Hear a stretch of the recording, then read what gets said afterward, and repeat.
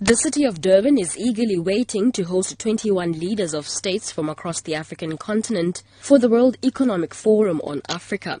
The three-day gathering consists of breakfast sessions and workshops that will provide a platform for entrepreneurs to share their experiences with international counterparts. The meeting is expected to contribute significantly to the province's economy. However, a local trader, Mantombi Ngobo, who has been selling her goods on Durban's beachfront for the last 10 years, has a different view.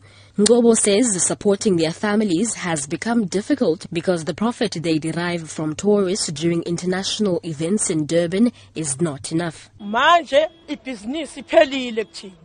Business is no longer good for us as it was before. Tourists no longer buy from us as much as they used to. They normally just browse and they are taken by a bus to the market where they buy.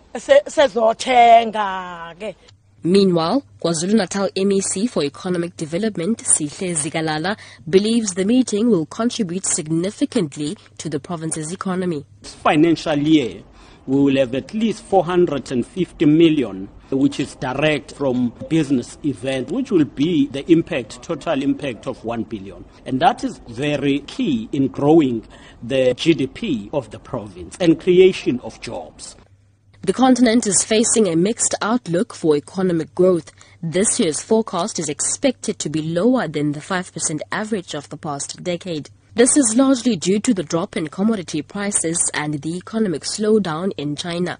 Cassandra Zungu, SABC News, Durban.